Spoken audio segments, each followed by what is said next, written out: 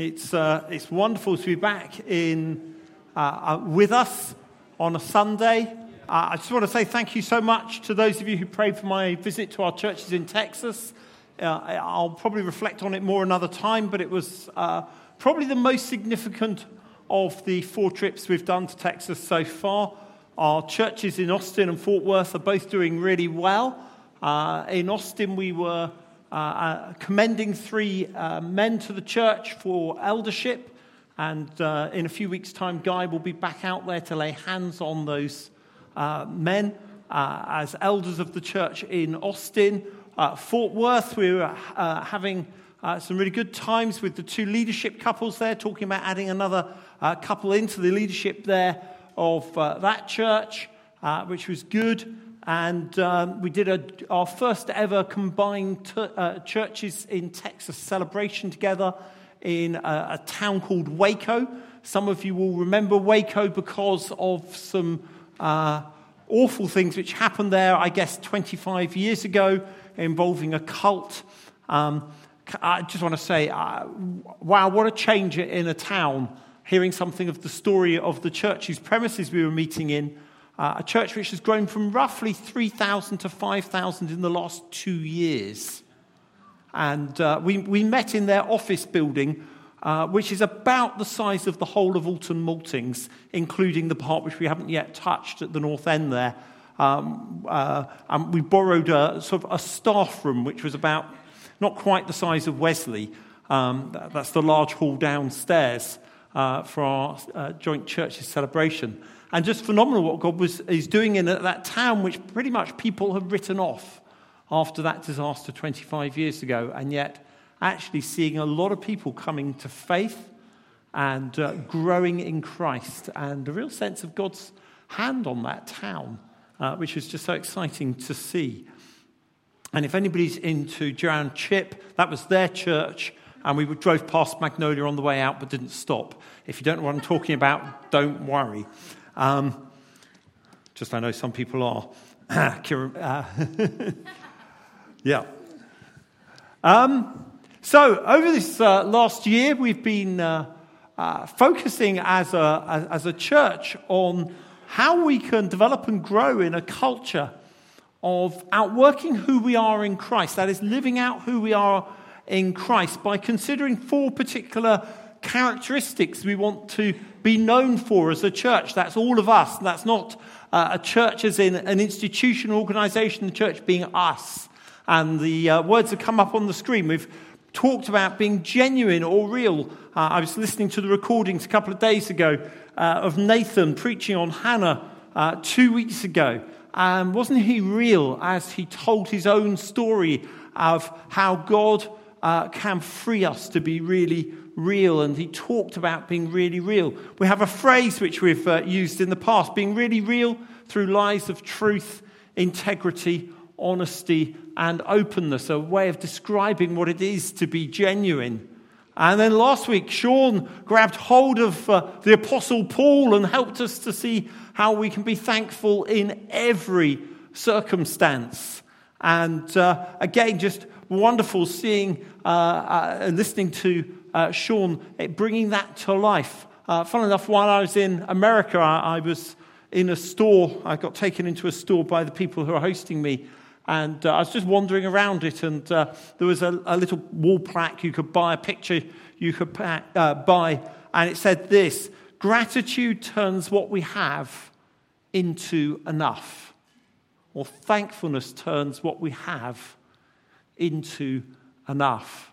And I thought, wow, that's a powerful statement. Actually, gratitude or thankfulness leads to contentment. And of course, Paul models that so well throughout his life, that deep sense of contentment in God. And then today we're going to be looking at what it means to be generous. And we're going to be considering a man in the Old Testament called Abram. Not Abraham. At this point, his name is Abram. We'll be looking at him in a moment. And then next week, Nathan is going to be looking at what it means to be courageous and looking at the life and death, I think, of Stephen. And we use the phrase fearless Christianity regardless. for what it means to be courageous. We're looking for that fearless Christianity, that fearless expression of our faith, regardless of our circumstances. And so this week we're going to be looking at the story of Abraham. We can read about Abraham who becomes Abraham in the book of Genesis, chapters 11 through to 25. He also gets mentions elsewhere in Hebrews 11, a hero of the faith. He appears in the genealogy of Jesus. He's the father of the great, I can't remember how many times, grandfather of Jesus. Jesus can trace his family line all the way back to Abraham, as you'll see in Matthew chapter 1. And what we're going to do today is we're going to pick up a bit of Abraham's story in Genesis chapter 13. If you want to be turning to Genesis chapter 13, you may find that helpful. But just to give a bit of background, Abraham could be described as a pagan. He was from Ur of the Chaldeans. And basically, his story is the story of how God takes hold of a man and changes and transforms his life. Despite many mistakes and failures which Abraham goes through, Abraham and his wife Sarah go through, God uses him and he puts a promise on Abraham. And he becomes father of a multitude. That's what his name, Abraham, when his name changes to Abraham, it changes. What he's saying is that's part of the promise, father of a multitude. And God puts promises over his life. Effectively, those promises are ones we, in one sense, still live in the benefit of today. Wow. Can you imagine that? A man's life is transformed, and thousands of years later, the blessing of that was on God's people. And we now are God's people in the world today. Powerful, powerful story. It's a powerful story of how God can take an ordinary person like you, like me. He can grab hold of our lives. He can meet with us. He can transform us. So let's read from Genesis chapter 13. So Abram went up from Egypt to the Negev with his wife and everything he had, and Lot went with him. Abraham had become very wealthy in livestock and in silver and gold. From the Negev he went from place to place until he came to Bethel, to the place between Bethel and Ai where his tent had been earlier and where he had first built an altar. There Abraham called on the name of the Lord. Now Lot, who was moving about with Abraham, also had flocks and herds and tents. But the land could not support them while they stayed together, for their possessions were so great that they were not able to stay together. And quarreling arose between Abram's herdsmen and the herdsmen of Lot. The Canaanites and the Perizzites were also living at the land at that time. So Abram said to Lot, "Let's not have any quarreling between you and me, or between your herdsmen and mine, for we're brothers. Is not the whole land before you?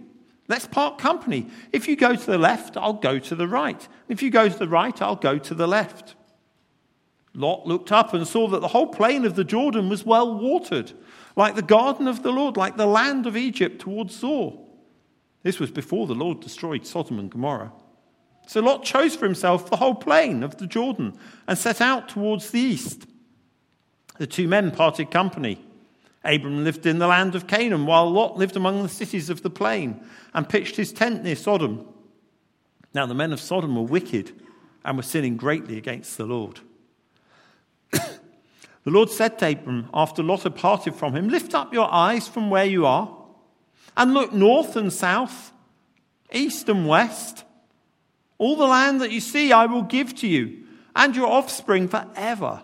I will make your offspring like the dust of the earth, so that if anyone could count the dust, then your offspring could be counted. Go, walk through the length and breadth of the land, for I am giving it to you." So Abram moved his tents and went to live near the great trees of Mamre at Hebron, where he built an altar to the Lord. And Father, we ask, Actually, Father, we want to say, first of all, thank you. Thank you for how you've come and met with us so far. Thank you for how you've revealed something of your loving mercy and grace to us this morning already. For how you're touching hearts and changing lives. We want to honor you. We want to thank you. We want to recognize what you're doing amongst us. We want to say thank you for your word. Thank you, your word contains everything we need for life and godliness. We ask as we consider just this very small little bit of your word, would you speak to us? Would you empower us to live lives sold out for you? Lives of godliness, lives of grace, lives of mercy. Lives rooted in your grace and mercy, in your love. So speak to us, Lord, we ask. Meet with us. We invite you, Holy Spirit of God. We say you're so welcome here. Come and do what you want to do. Draw us closer to our Father in heaven. Continue to minister to us, Holy Spirit, we ask. That we be a people of the love of God, of the grace of God, of the mercy of God, transformed in you and equipped to see society changed and transformed. Thank you, Father. Amen.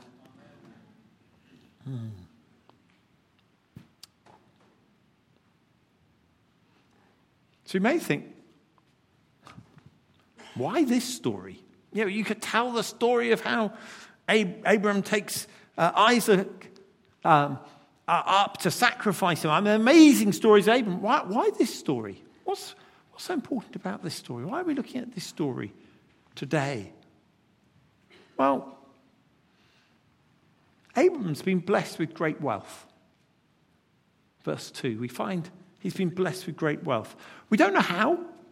It could be, if you look back to Genesis 12, verse 16, as a result of actually some rather cunning, you could even say deceitful behavior. Because Abram went to Egypt and he tried to protect his wife Sarah from Pharaoh, who he thought would want her for his own. So he said, well, she's just a sister, and he allowed Pharaoh to get close to her, and then Pharaoh suddenly finds out, whoa, it's his wife, and backs off, rightly so. And yet Abram's not been a wise bunny in that, and yet somehow he gets blessed with a whole load of sheep and cattle for doing that. Don't understand that. Not endorsing that as a right way of behaving. If we're deceitful, we'll get blessed. No, but he does. Somehow, though, Abram has been blessed with great wealth. And then Lot, he seems to also have accumulated lots. Sorry, no pun intended. And fundamentally, these two households, by the way, when it talks about being brother, they're not actually brother. He's just referring to them as family, and he is family. These two families, their two households, come out to explore this amazing land, and they realize that by sticking together, the demands of their sheep, their cattle, their households is too much. So they've got to split up. They need to split up in order to spread across the land, which of course actually is God's desire of us all to inherit and inhabit the land, that is the whole earth, and bring his glory to the whole earth. And sometimes he uses our circumstances to take us into places we aren't ready for. And what seems to happen is, therefore, Abraham just decides, well, Lot, you're welcome to make your first choice. We've got to decide how we're going to do this. And Abraham just says, well, Lot, you're welcome. Take your pick. And we see here how Lot appears to take what is the best land. He looks around and goes, there's lots of water down there. That's the place. If you've got lots of sheep and cattle, that's the place to go. So he decides he's going to take what appears to be the best land. Just note, though, you get a little hint in this chapter that actually there's trouble brewing in Sodom and Gomorrah. And only literally the following chapter we see the story of how Lot and his household have to be rescued.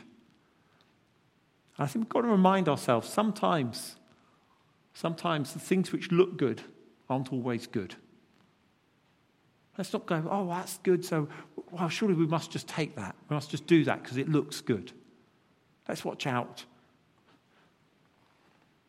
But Abram, what's going on with Abram? Why is he allowing Lot to take what's good? Is it because he knows? No, I think basically what's going on here is Abram is expressing his profound and deep trust in God. That whatever happens, God's in control, and therefore it's okay to let Lot have first choice.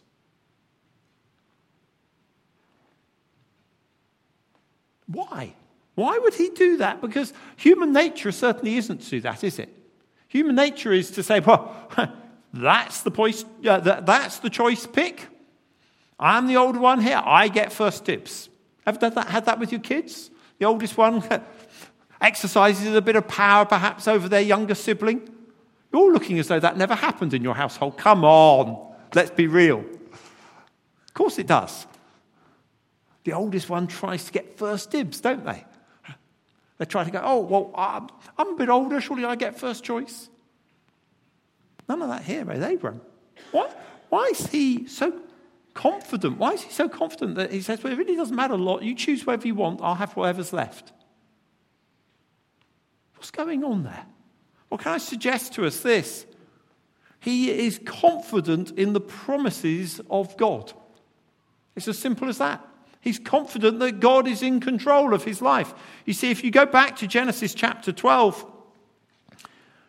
beginning of Genesis chapter 12, we have the story here of how God meets with Abram right at the beginning of Genesis chapter 12. Leave your country, your people, and your father's household, and go to the land I will show you. I will make you into a great nation, and I will bless you. I will make your name great, and you will be a blessing. I will bless those who bless you, and whoever curses you, I will curse. And all peoples on earth will be blessed through you. Abram could be confident because he knew that he had the promises of God over his life. That God had a plan for him. That God therefore will provide for him in whatever way. Perhaps he'd also learned a lesson through responding to fear in that situation I just referred to do with Pharaoh. Perhaps he'd also learned a lesson there where he hadn't responded to trusting in God's purposes. But now he is. He's exercising great faith. He's saying, hey, God's promises and purposes, God's provision over my life is sufficient. I don't need to worry. And therefore he can be generous. Therefore he can say, oh, Lot, have what you want, I'll have the rest. I wonder how you feel about that. Is that how you deal with things? Is that how you see things? I ask myself that question. Because we live in a world which says grab and get. Don't let anybody get one over on you. Make sure you look after number one. Make sure you look after yourself. And we can all do that.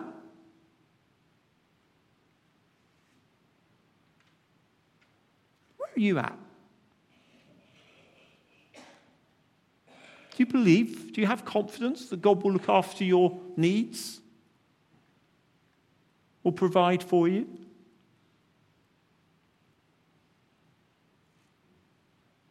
Or are you there thinking, no, I've got to make sure I look out for number one. I've got to look out for myself.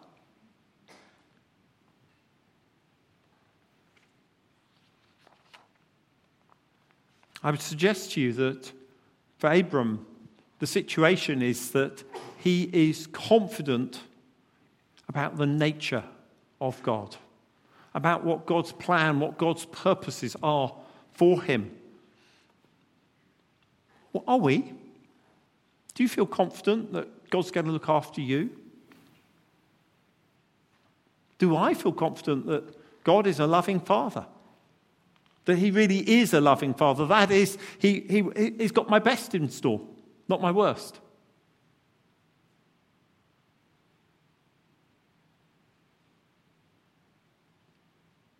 Where are you today? Please don't hear any sense of condemnation or judgment from me on this. I'm not here to say, oh, you're no good if you're not trusting God. I'm just trying to ask the question. I think sometimes we have to stop and reflect and consider, where am I at? In my circumstances today, with what's happening in my life, can I trust God? Can I be sure of him? Is he really a loving father? Will he really look after me? Does he know what's best for his children? Or do I need to work things out?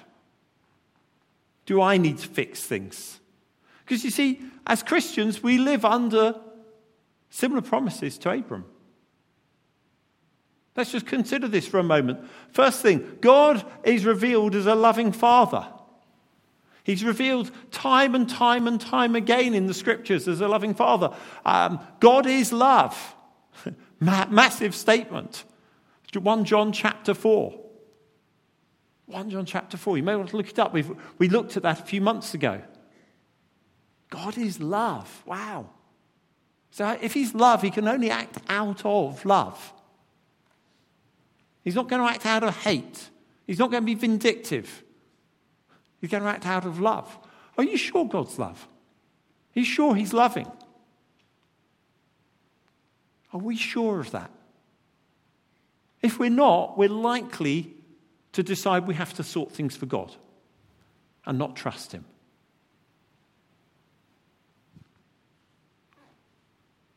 He's the one who calls us sons. That's not part of his promises over us. He calls us sons. Sons was a status comment that included men and women. That means you've been brought into his family. You've adopted all the promises and benefits of being part of the family of God. You have an inheritance. You're a half-brother of Jesus, effectively. You're brought into the family. What if God's a loving Heavenly Father to us? Can we trust him? Can we trust him? Can you trust him? Can I trust him? I would like to suggest to you, yes, absolutely. That may then leave the question, will I trust him? Because it's easy to do the theory, but we have to do the practical as well. Will I trust him? Will I trust him that he'll provide for my needs? Will I trust him that he'll look after me? Will I trust him even when it gets messy? When it gets difficult? When it gets tough? We get something of the heart of God revealed in a comment Jeremiah makes, the prophet Jeremiah in chapter 29, verses 11, where he says this: "For I know the plans I have for you, plans to prosper you and not to harm you, plans to give you a hope and a future." That's a further reflection of God's heart for his people. Do you know that? Do you believe that? That God has good plans for us? That we can trust him? That he wants to prosper us and not to harm us, plans to give us a hope and a future. Do you feel sure of that? Do I feel sure of that? Yes, on days. And truth be told, some days I struggle with it. I say, temptation. Temptation comes along to fear, to respond badly to a situation, to be feeling tired and overwhelmed by something. Of course, we all go through battles. But fundamentally, am I going to trust God? Can I trust him? Do I believe that actually he has good in store?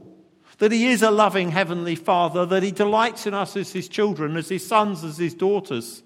Can I trust him? Elsewhere, Jesus talks about the Father as one who loves to give good gifts. Luke 11, you may want to read that. Written particularly in the context of the Holy Spirit, but again revealing something of the heart of God for his people. We have a Father who loves to give good gifts to us, his children.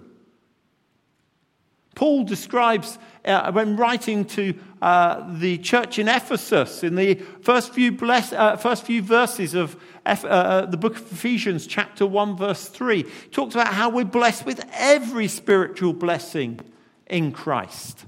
Every spiritual blessing in Christ. Wow. Wow. What's that mean? Have you ever thought about that? Oh, surely that means God's going to look after us. Surely that means we've got a Father who knows what we need and will provide for us. He's even revealed one of the names of God is Jehovah Jireh, the Lord who provides. But God's revealed in so many other ways. He's revealed as a healer, as the great I am. Friends, we need to have a big picture of God. Because as we see God for who he is, we can draw closer in great confidence and boldness. Being assured of this, that he loves us, that he's got good plans for us, that he has purposes for us, that we don't need to be fearful. We don't need to respond out of fear. And as we get hold of who God is, as we understand that he is just so trustworthy, we grow in confidence. We can grow in confidence. Confidence that God will look after us. Confidence that he'll provide. And then we can come to actually, having considered who God is, then just consider his provision. We've already talked about God being revealed as Jehovah Jireh. But let's understand how God provides. Well, friends, let's remember his greatest provision is at the cross. He provides for our salvation. He provides for us to come into the family of God. He provides for us in the most astonishing way through allowing his son to be sacrificed on the cross. His pure and perfect son to be sacrificed on the cross. He is bountiful and abundant in his provision of loving kindness over us. And yet it seems so easy to say, yes, thank you for that, Father, but I'm not sure you can provide for me for today. Will you provide grace for today? Grace for my sickness today? Grace to cope with this challenge today? Will you provide grace to deal with my family situation today? Will you help me, Lord? Give me grace. You know, it's a powerful prayer. I want to encourage us. Let's be a people who pray. God, give me your grace today. Grace for my work colleague who's just awkward and difficult, that I can keep on loving them unconditionally. Grace for this situation where I'm frightened that it could all go pear-shaped. It could all go wrong. Give me grace. Help me to find grace, Lord, today. Let's be a people of grace. Just as we've experienced the phenomenal grace of God in our salvation, let's then grab hold of the grace of God for all those little bits everyday life. Let's know he'll provide for us, therefore. He'll provide grace for us, yes. He'll also provide us with his love, his kindness, his assurance. He'll meet our needs for that sense of identity, for our sense of security or significance or purpose. He'll call us into what he wants to do in our lives. He'll meet needs for material provision, but let's not make this all about material provision, because he'll meet all of our needs. Our emotional needs. His Spirit comes to comfort us, to strengthen us, to encourage us, to draw us closer to the Father. Why? Because the Father loves us. The whole provision of his Holy Spirit is an amazing thing of the grace of God. That he sends his Spirit. If it wasn't enough of sending his Son to die for us, he sends his Spirit to do what? To come and live in us. To draw us to the Father, to empower us to live this Christian life. Wow, what is the provision of God? It's massive.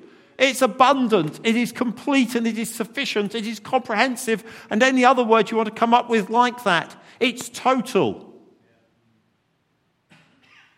We have a choice, though. Am I going to live in the provision of God? Am I going to allow God to be my provider?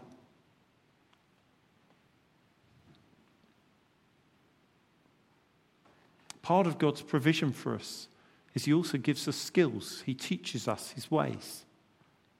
Part of his provision for us is others' loving care over us and our loving care over others, that we support, we help, we encourage, we strengthen. We weep with those who weep.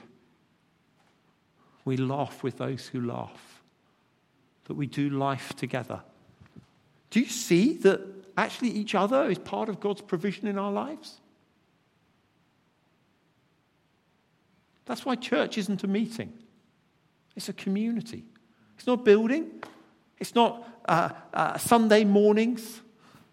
Sunday mornings is a little bit of church, a little bit of an expression of who we are. It's when we gather together, yes, to strengthen, to encourage, to bless one another, sure, but we do that 24/7. Church is so much more than just a meeting, my friends. It's a set of relationships. It's people who care for me and love me. It's people I care for and love. People who encourage me that I want to encourage. People who stand with me. It's a real community, 24/7. And all of these things, all of this provision of God in our lives, knowing who God is and understanding his phenomenal provision of our lives, I would want to suggest to you is fundamental if we're going to be generous. You see, when we talk about being generous, for us we use this definition. Seeing the best. Seeking the best. Sharing of our best. If I'm going to be generous in how I see other people, I need to be secure that I'm loved. I need to be secure that these people have got my back as have I theirs. That we're going to speak well of one another. If I'm going to seek the best for others, if I'm going to encourage others, if I'm going to strengthen others, then I need to be sure that actually I'm in myself first of all secure. I want to be generous. If I want to give praise, if I want to express thankfulness, if I want to encourage others, well, I do that out of understanding, first of all, I've got a God who's made me secure, who's made me loved, who cherishes me. I do it out of that deep sense of my identity is in Christ. If I'm going to share of my best, if I'm going to give my time, my energy, my love, my care to others, my money, all the other things, my resources, share of my home, my car, my power tools, whatever it may well be, which is particularly precious to you, I'm going to want to do that out of something. I'm not just going to force myself to do it. I could try and force myself to do it, but it'll just come law, and I'll get fed up of it very quickly. I'm going to want to do it because actually the grace of God's got hold of me first. Because I know I'm loved. Because I know I've got a generous God. A lavish God. God who lavishes grace and mercy over my life. Calls me precious and loved. Calls me son or daughter. Welcomes me into his family. Why do I want to be generous? I want to be generous because God is. And I think Abraham's got hold of this. And so when they're on the plains and looking around with Lot, and Abraham goes, you know what, Lot? That was a tongue twister. Go and help yourself. What's he doing? He's expressing deep confidence that God's in control. That God's got a plan to bless him regardless, to look after him. And therefore he doesn't need to worry. And he can be lavish in his generosity to Lot. He can let him have the best land. Funny though, isn't it, how sometimes the best land isn't the best land.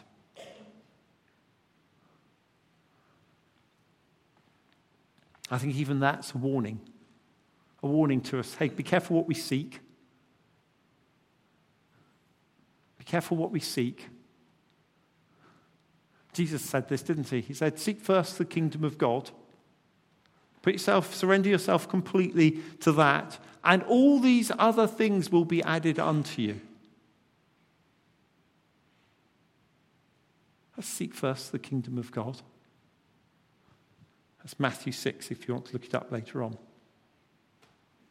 So what can we learn from Abram? We can learn a number of things. I would suggest this. First one, God looks after his people.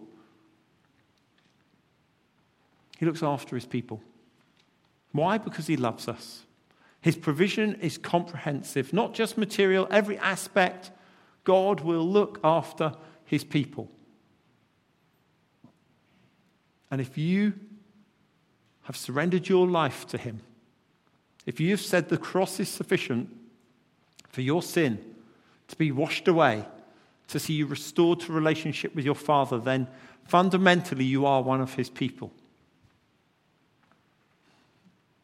God looks after his people. The second thing is this: God is good and only has good plans for us. I think we need to get that deep in our spirits. I think we get lied to far too often. Doubt creeps in. And we think, oh, well, surely I've just got to look after myself. No. God is good. He's got good plans for us. And actually, he's proficient at bringing them about. And if you doubt that God is proficient at bringing them about, please read your Bible. Because there's hundreds, literally hundreds of stories of how God brings his plans about in different people's lives. And so what's our response to be, thirdly and finally? Submission and obedience. God, if you're good, if you look after your people, then I don't just want to surrender myself over my sin at the cross.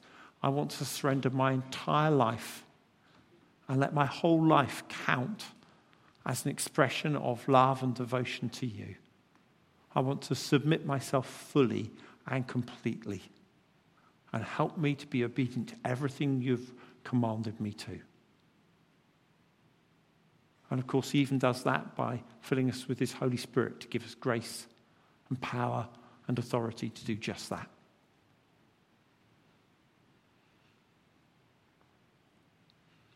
Friends, you may be thinking, oh, I thought you were talking on generous. I was. Understanding who God is, who we are, is at the core of us becoming a generous people.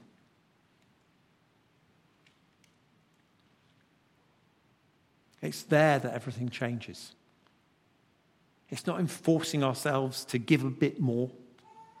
It's not enforcing ourselves to push through on something. We're generous because of the grace of God over our lives. We're generous because we're thankful. Please, I know I'm speaking in the context of a gift week, but this isn't just about being generous with money or material possessions. This is generous throughout our lives. Seeing the best.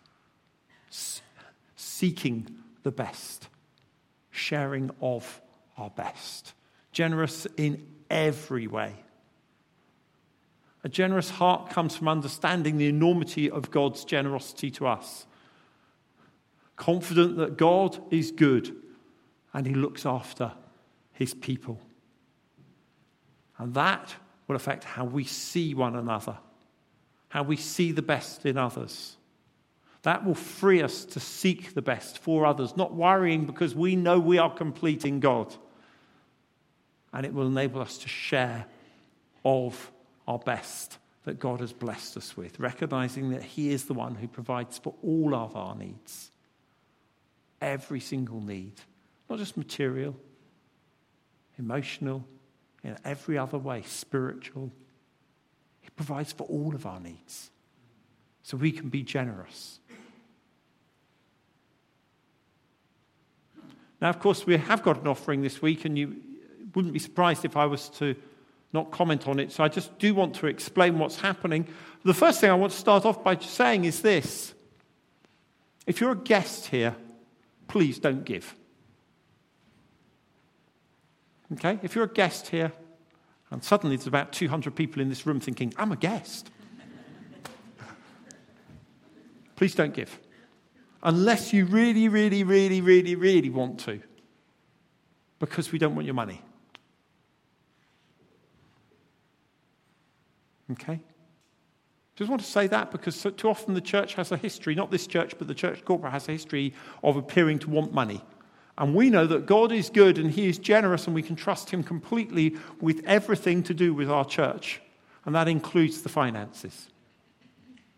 But if you're part of this church, if you say this is us, this gift week is for us, okay? It's for us to participate in. What's this gift week about? Well, you should hopefully have had a chance to read the leaflet. It's been out a few weeks.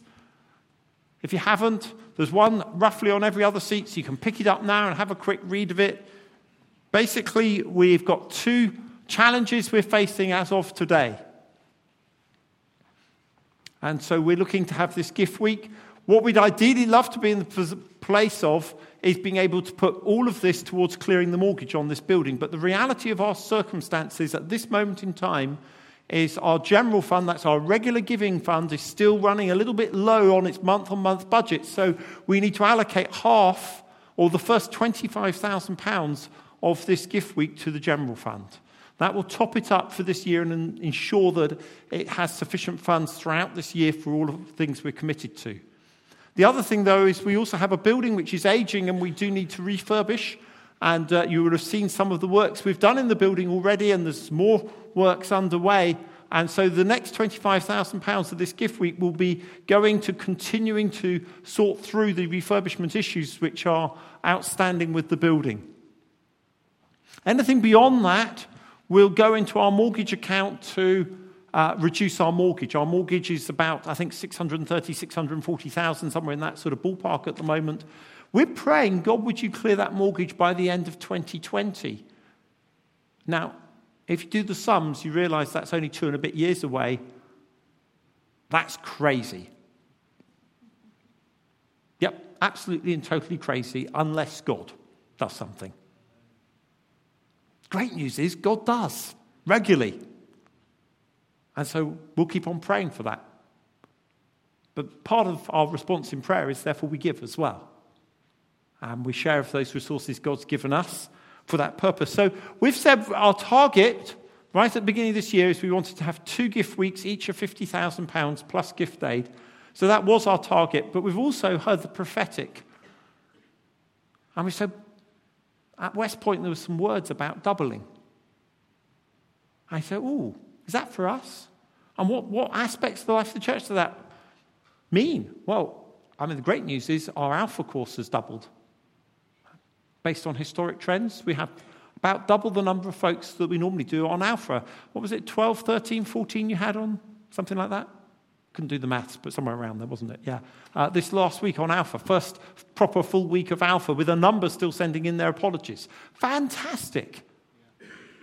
Wouldn't it be great if God doubled our gift week? That actually we could meet those commitments for the general fund and the works on the building whilst still seeing 50,000 plus gift aid going to reduce the mortgage. Anybody starting to feel sick yet?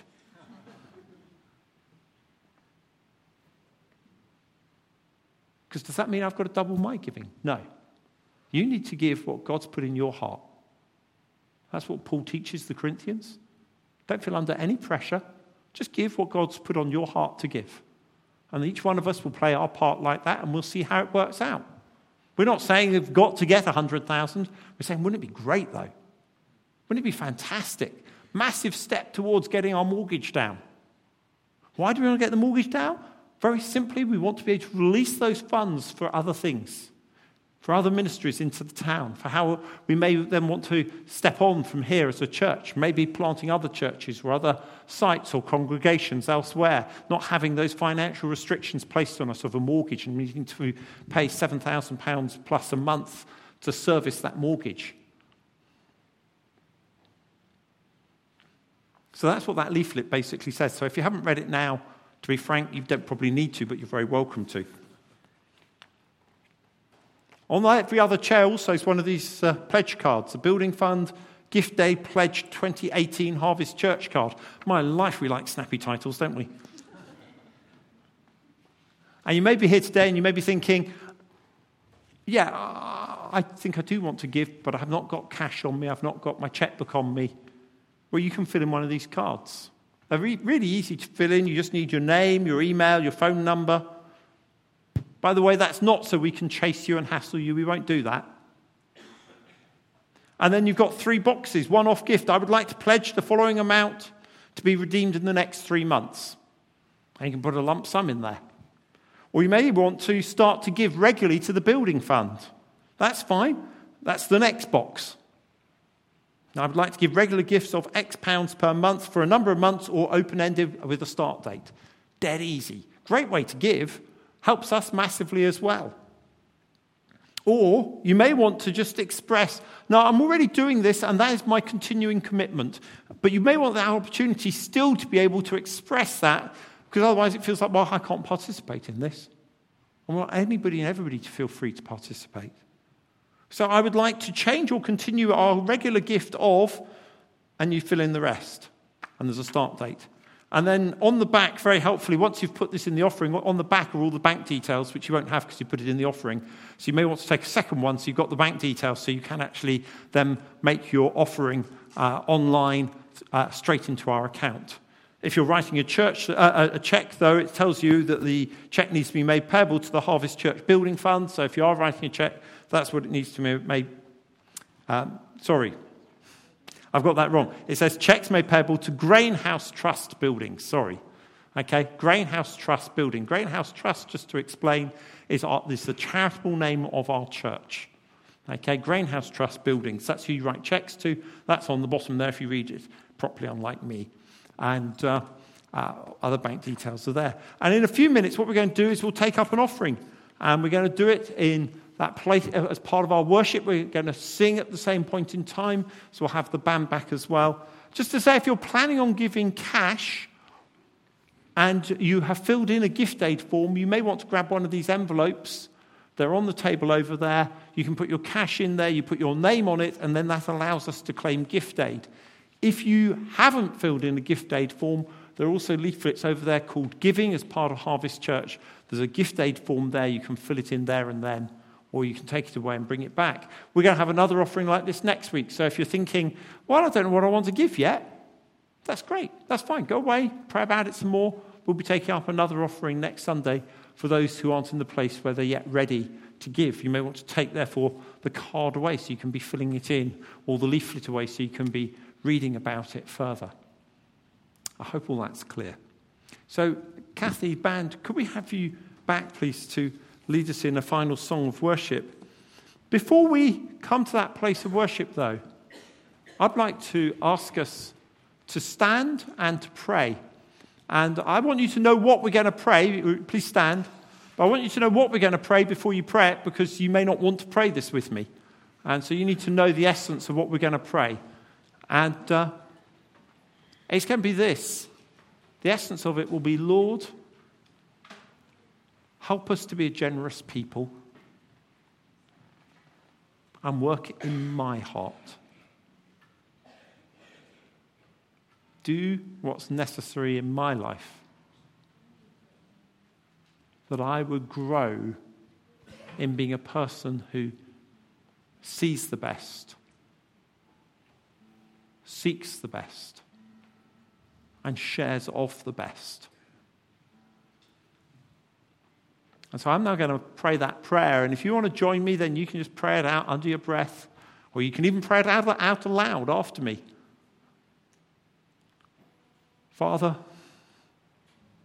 we are so grateful for all that you are. We're amazed at what you've done. We want to see that we can be confident in you, in your amazing provision over our lives, Lord God, in every way. We want to celebrate you're a good Father. We want to celebrate we can trust you. We want to celebrate you're faithful and good. You're loving in all your ways, and you're provided in every possible way for all that we need for life and godliness. And Father, we want to ask, help us to be a generous people. Help us to be generous in seeing the best of others. How we see things, how we respond to situations. Always see the best. Help us to be a generous people in looking to seek the best for others, that we're always looking to bless and extend grace and love and mercy to those around us, into lots of different situations, to express something of your magnificently generous heart to others. And help us, Lord, to share of all of the resources you've given us, our time, our energy, our material resources, our money, everything that we've got. Lord, we want to submit ourselves to you afresh today and say, help us to be a generous people, just as you are a generous God. We pray, make it one of the characteristics of us as a church, for the glory and honor of your name. We surrender to you. Say, Lord, have your way amongst us. Hallelujah. Amen. So let's